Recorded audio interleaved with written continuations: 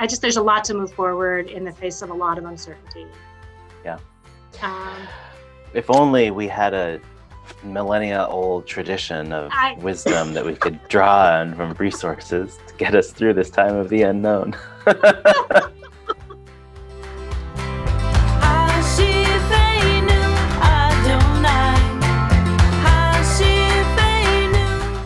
I'm Rabbi Deborah Waxman, and I'm so happy to welcome you to Hashivenu, a podcast about Jewish teachings on resilience. I'm so happy to welcome today as my guest, Yoshi Silverstein.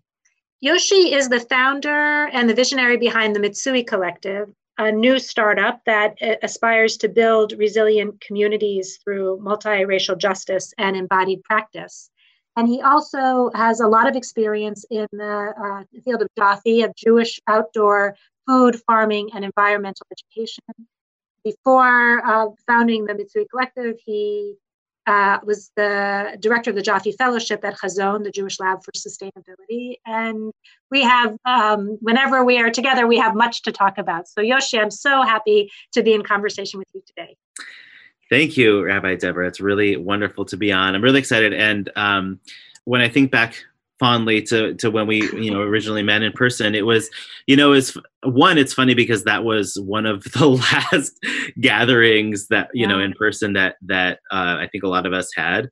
It was, I think, 2 weeks or something before things started to really shut down. Late February, right?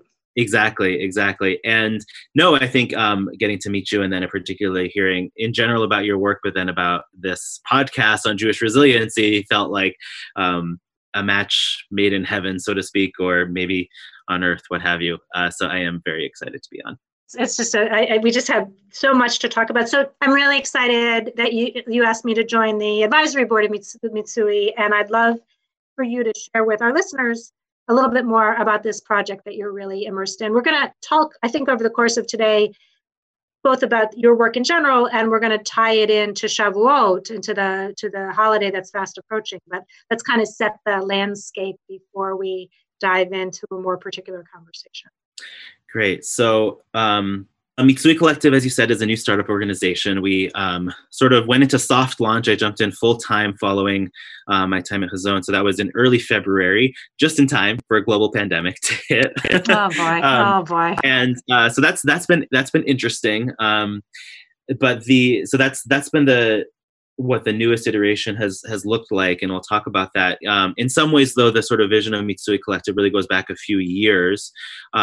So my background, like you said, is in Jaffe, Jewish outdoor food farming and environmental education. And then, of course, as lots of folks, I've had other different side hobbies and passions and things that I've done. But I like to say that I'm not very good at keeping hobbies, because the way my brain works is that as I get into something, I see how it's connected to the other things that I'm interested in. And then I want to figure out a way to, once I get really passionate about something, I want to bring it into just like doing it more often and figuring out how it goes into the work that I'm already doing. And so that thing that was a hobby ultimately makes its way into my work. And so, like I said, I have a hard time keeping hobbies. So I started doing CrossFit. This has been about 10 years ago now. Initially, it's just something that I was enjoying, that was keeping me just a way to stay fit and move and move my body. And, but also to experience community is the thing I didn't actually anticipate. But being with folks 3, 4, 5, sometimes 6 days a week, especially in the morning classes, honestly, I was seeing those people more often than almost anybody else in my life. So after several years of doing that, decided to start becoming a coach. And then, of course, once I went down that pathway, my brain started just going bing, bing, bing, bing, bing. And I started to think initially like, what would a Jewish CrossFit look like, just as a thought exercise? It was actually, I remember I was driving down to Pennsylvania to do my level 1 certification, and it was just a quiet stretch of the road. So I started thinking about that, and then thought about so we could have Jewishly inspired workouts, but then it could be this and it could be that, and everything started to build in my head into the vision that's sort of grounded in the idea of what does a Jewish movement practice look like, but then has expanded to think about these other ways in which really think about like what are the needs that we have as individuals and as communities, not just on an annual or monthly or a weekly basis, but actually on a daily basis. And what are the ways in which a lot of us are struggling to meet those needs.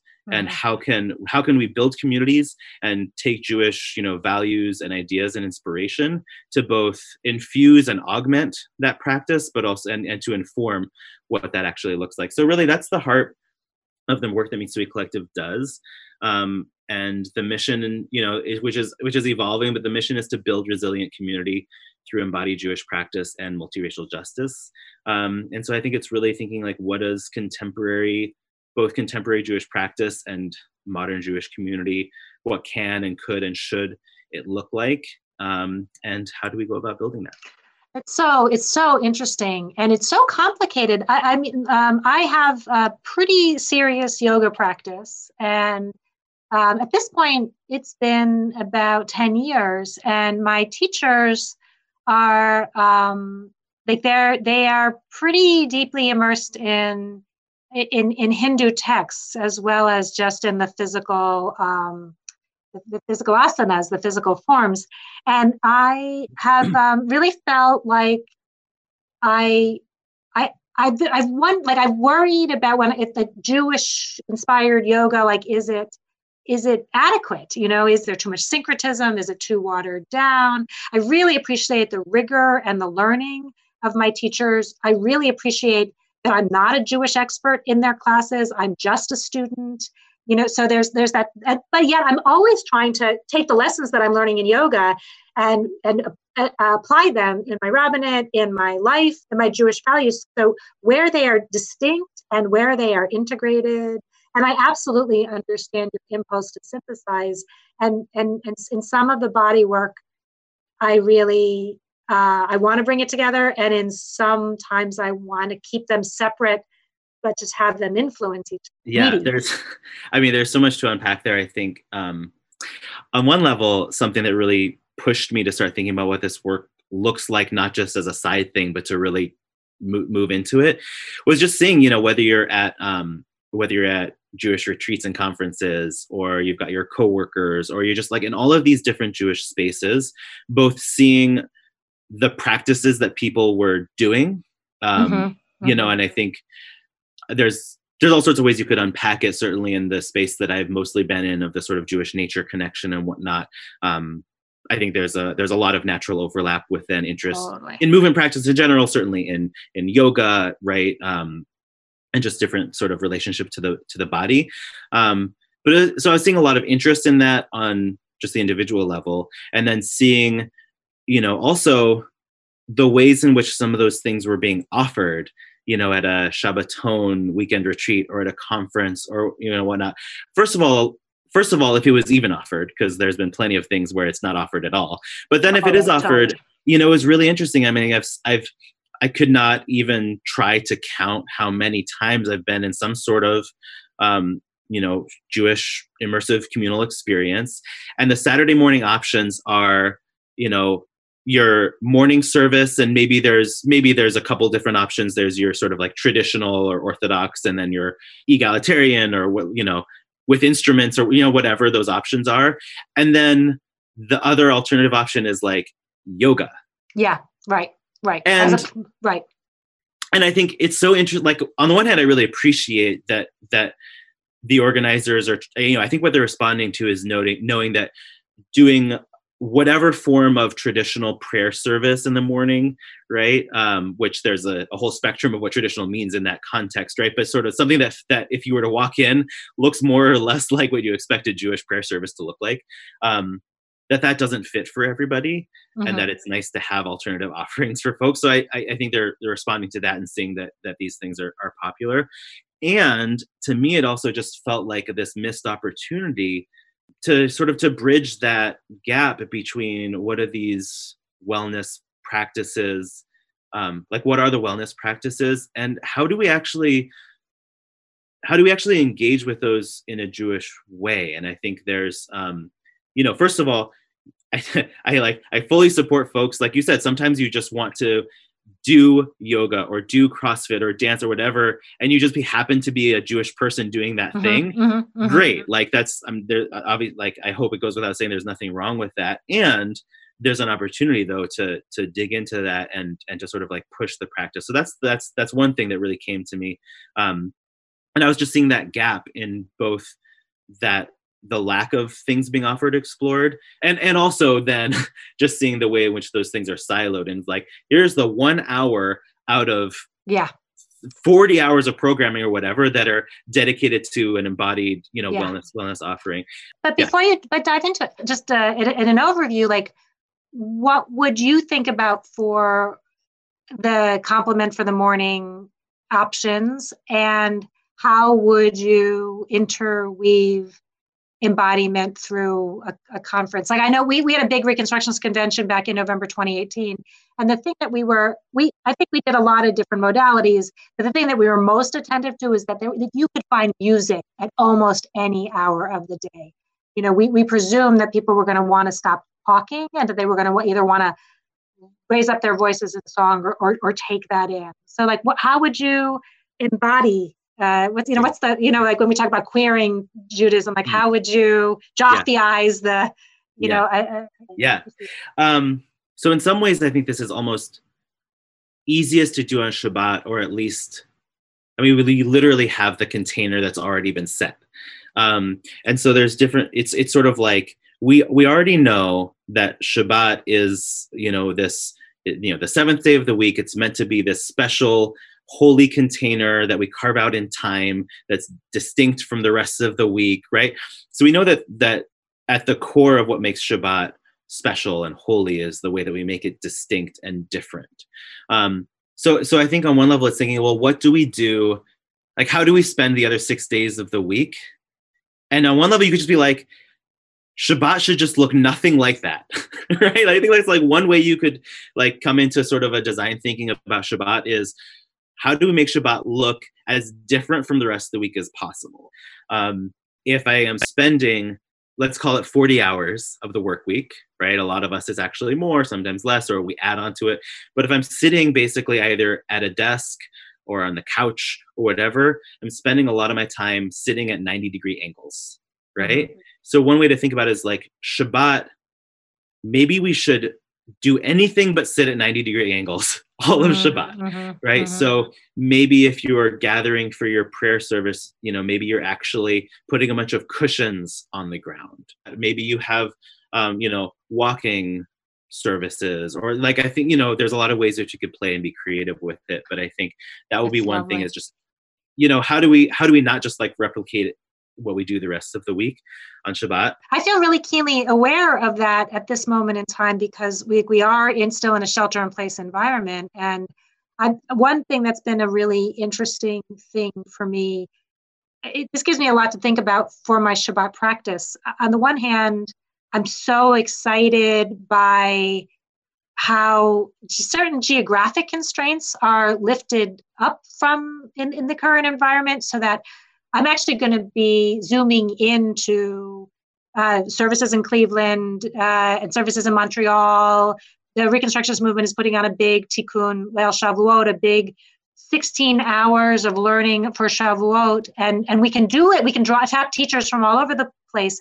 But I spend the week online. So definitely sitting, definitely at 90 degrees, or actually something less acute than 90 degrees because I'm hunched over and on screen the whole time. And so by the time Shabbat comes around, if I'm not actually speaking at another congregation, I want nothing more than to not be online. I mean, I've always tried to step away from devices on Shabbat, but all the more so. So I want and even as I'm hungry for people and for community, not to settle. I've also been on I have a bazillion appointments. So Shabbat is also about not having any appointments. So, and a lot of that is definitely about my nefesh, my neshama, my soul, but it's also about my body and giving my body and my eyes a break. But I haven't necessarily thought about centering Shabbat as an embodied, definitely the embodied experience of taste and touch and smell, but like really what it would be like to center my body experience over Shabbat, over other expressions of Shabbat.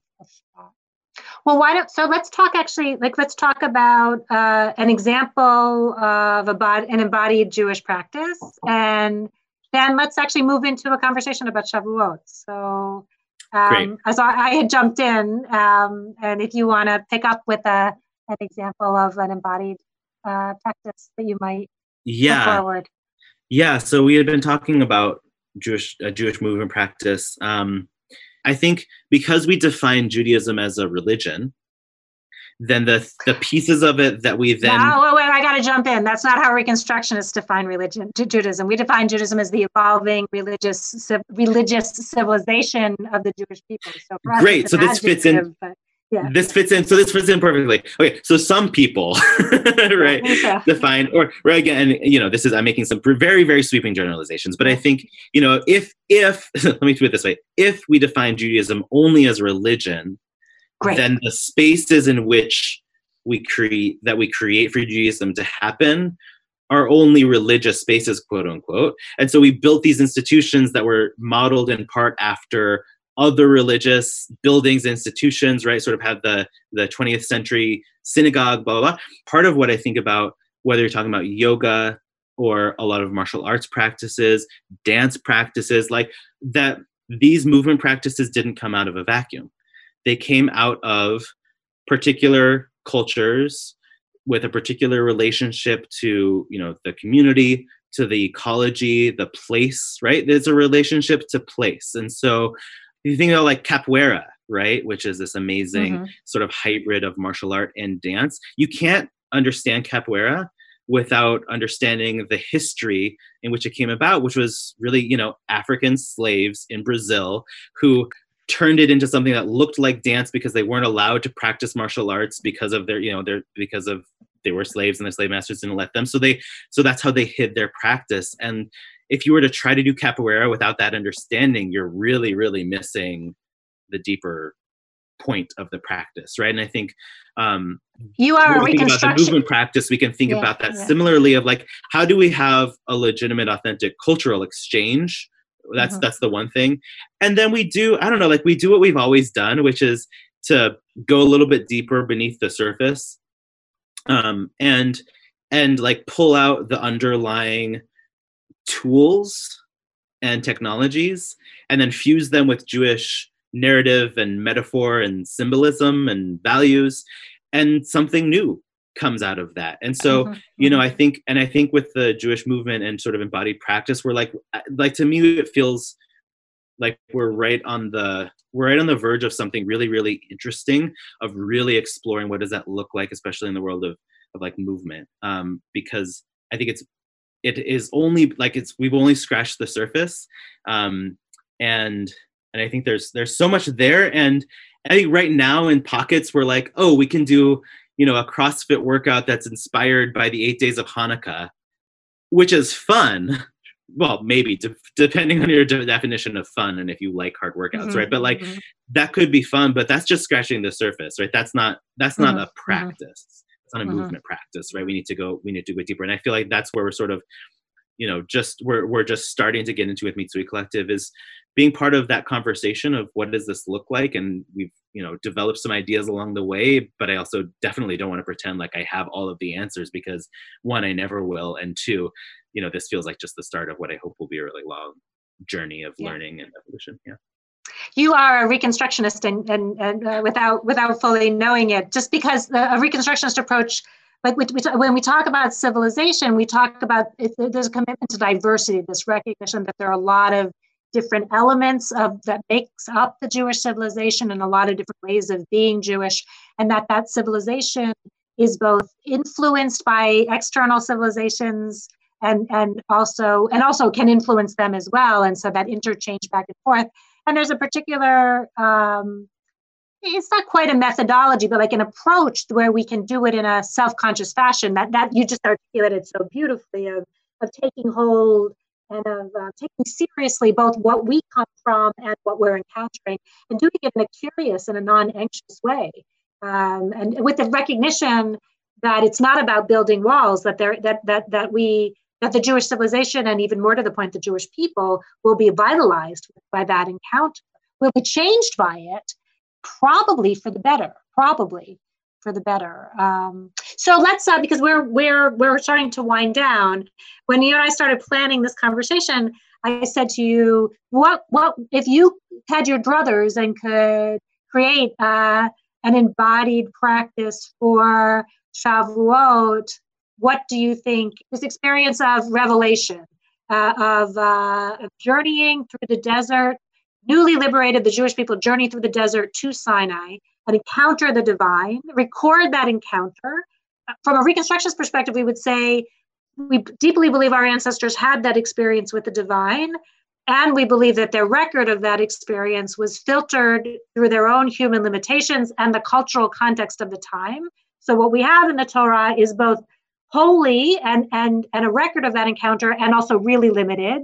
So I can't decide whether to ask you to think about it within the constraints of pandemic and sheltering at home, or to ask you just to let your brain go and talk about what in an ideal world, what it is that you would create. Yeah, fair. Your call.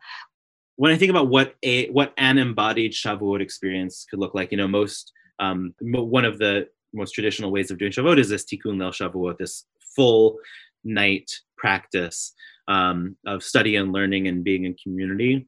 And it's a really fun and really interesting practice. I've been able to do it a handful of times, depending on where I was and what was happening.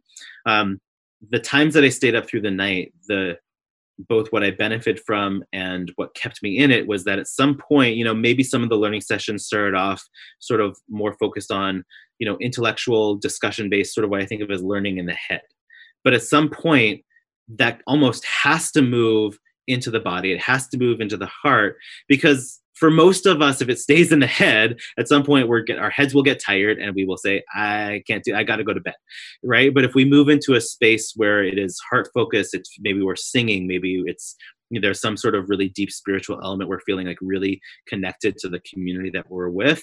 That's the kind of thing that keeps you up and sustains you through the night and makes you say, like, this is worth dealing with the impacts tomorrow and for the next week or whatever it is of being tired. Like, I'm going to stay through this. And then, sunrise hits, and maybe, if you've had your fire going through the night, that, it sort of picks up the lights, the rays of sunshine. I'm now just getting into some ad hoc poetry. So I think about, like, what does that look like in this embodied practice, and really, but then building off of that. So sure, maybe, I'm not opposed in any way to text study. I love a good text learning session. So maybe it starts off with some of that, but at some point it really moves into just like a fully embodied practice. And maybe, maybe that's singing and dancing, maybe that there's movement, but all these things, I have this dream of maybe we're doing it where we start at the base of a mountain, and at midnight we start hiking up the mountain, so that at sunrise we're at the top of the mountain and we sort of celebrate the revelation, not in a way that is worshiping the sun, right? But in a way where we're understanding that the environment in which we are impacts the experience, right? I just have to jump in and tell you that I one of the things that I had the opportunity to climb Mount Sinai when I was 30. It was a good long while ago. And we climbed at night, partly because it was very hot, but we climbed at night and we were there for sunrise. And the most transformative, talk about like the place and transform, the most transforming part of that was the sky. When I remember we would stop on the way up and I would sit and, you're like going up the mountain, you don't really see the sky because you see the mountain in front of you, but we would turn around and sit on our tushes and I would take a drink of water, and I kept choking on the water because I had never seen so many stars in my life, just never. So as you're narrating it, I can just remember that experience of just awe again and again, of being in nature and ascending a mountain, and just the physicality of it and the grandeur and my very smallness. Yeah. So for sure, at some point, obviously not this year, but at some point we'll do some sort of, Shavuot, hike up the mountain. On some level, we need to be if we want to know what it was like to be in the wilderness, we need to go to the wilderness, right? Yeah, okay, so it's so interesting because there's something about the portability of Judaism, but that doesn't mean that just because we can make Shabbat anywhere that we shouldn't pay attention to where we are. It tees us up to tap into our holiness as people, which then tees us up to recognize the holiness of Shabbat in time. But like this, it starts with the space. Like the space really helps to guide that experience. Thinking about Shavuot this year, where we're not likely, we're not going to be able. I'm not even gonna say we're not likely. We're not going to be able to gather. Right. Like we're close enough. We just know it's not going to happen. Right. We're not going to be able to gather in person in community. So what do we do with that? One of the other really core, I'd say, sort of values and traditions and practices that has made its way into Mitsui Collective's pedagogy is this idea of Chavruta. And in the different ways that I've, been able to study movement practice and learn from a lot of teachers, a lot of that work, and this comes from folks like Ido Portal, who's an Israeli movement researcher and practitioner, and some of his students, and also, Katie Bowman, who I don't think is Jewish, but a lot of that work happens in relationship. So a lot of the drills and exercises are literally done in partners with, one person and another. If we're talking about the movement ecology, the Chavruta partner often becomes nature, becomes the environment in which we're moving. So thinking about what does that then mean for Shavuot this year? I mean, I think we have to figure out some way to get into Chavruta, and maybe it won't be with another person, or maybe it'll be with a very limited number of people, depending on who's in sort of like the circle of people that you're, in contact with right now. Yeah. But I think we can think about, first of all, what does it mean to be in Chavruta with ourselves, right? It's sort of like whoever else you might be in Chavruta or go out of Chavruta with in your life, like you will always be in Chavruta with yourself. And so what does it mean to be in partnership with yourself, to be a good Chavruta partner to yourself, and then to sort of use that to, I think in the case of Shavuot, to really explore what is the revelation of Torah that I can tap into this year in this moment, given the unique circumstances we're in, given the ways in which we are very much, I mean, you couldn't ask for a greater feeling of being in the unknown, right? Like that part of the readiness for Shavuot, I think is, we're all right there. Right. As I think about what an embodied Jewish practice for Shavuot looks like this year, like those are the questions I'm asking, and I honestly don't have anything sort of like fully defined yet, but like those are the questions I'm asking, is sort of what are the practices that would help us to get there? Are there ways that those can happen virtually, right? And use the virtual tools? Are there, is it live versus and synchronous, or is it asynchronous where we use the internet to share tools, but then people just take that and do what they do, and then maybe we go back and gather and talk about it later, right? I don't know, but those are the questions I'm asking. Right, I think that's great, and we have to wind down now. But I think one of the things that I take away from it is that I the Reconstructionist movement is doing like a 16-hour Shavuot, Tikkun Leil Shavuot. That we'll be doing that, and people can join through Facebook Live. And I think in addition to doing that, I mean, one of the takeaways I have from this conversation is I'm also going to make certain I go outside, because Shavuot, the agricultural gloss of Shavuot is that it's the barley harvest, and it's about communing with nature, and to remember that it is not only about whatever the study might be, whatever the prayer might be, whatever all those modalities, but there's also a way. I love that image of taking on nature as my Chavruta, to really connect. This is the place I am this year. It is, I am at my home. I've been here for 8 weeks. I am here for the foreseeable future, and to use that as an opportunity to really kind of deepen that connection and to explore the revelation that can come from that. So that's a gift to me as I start to orient myself toward Shavuot.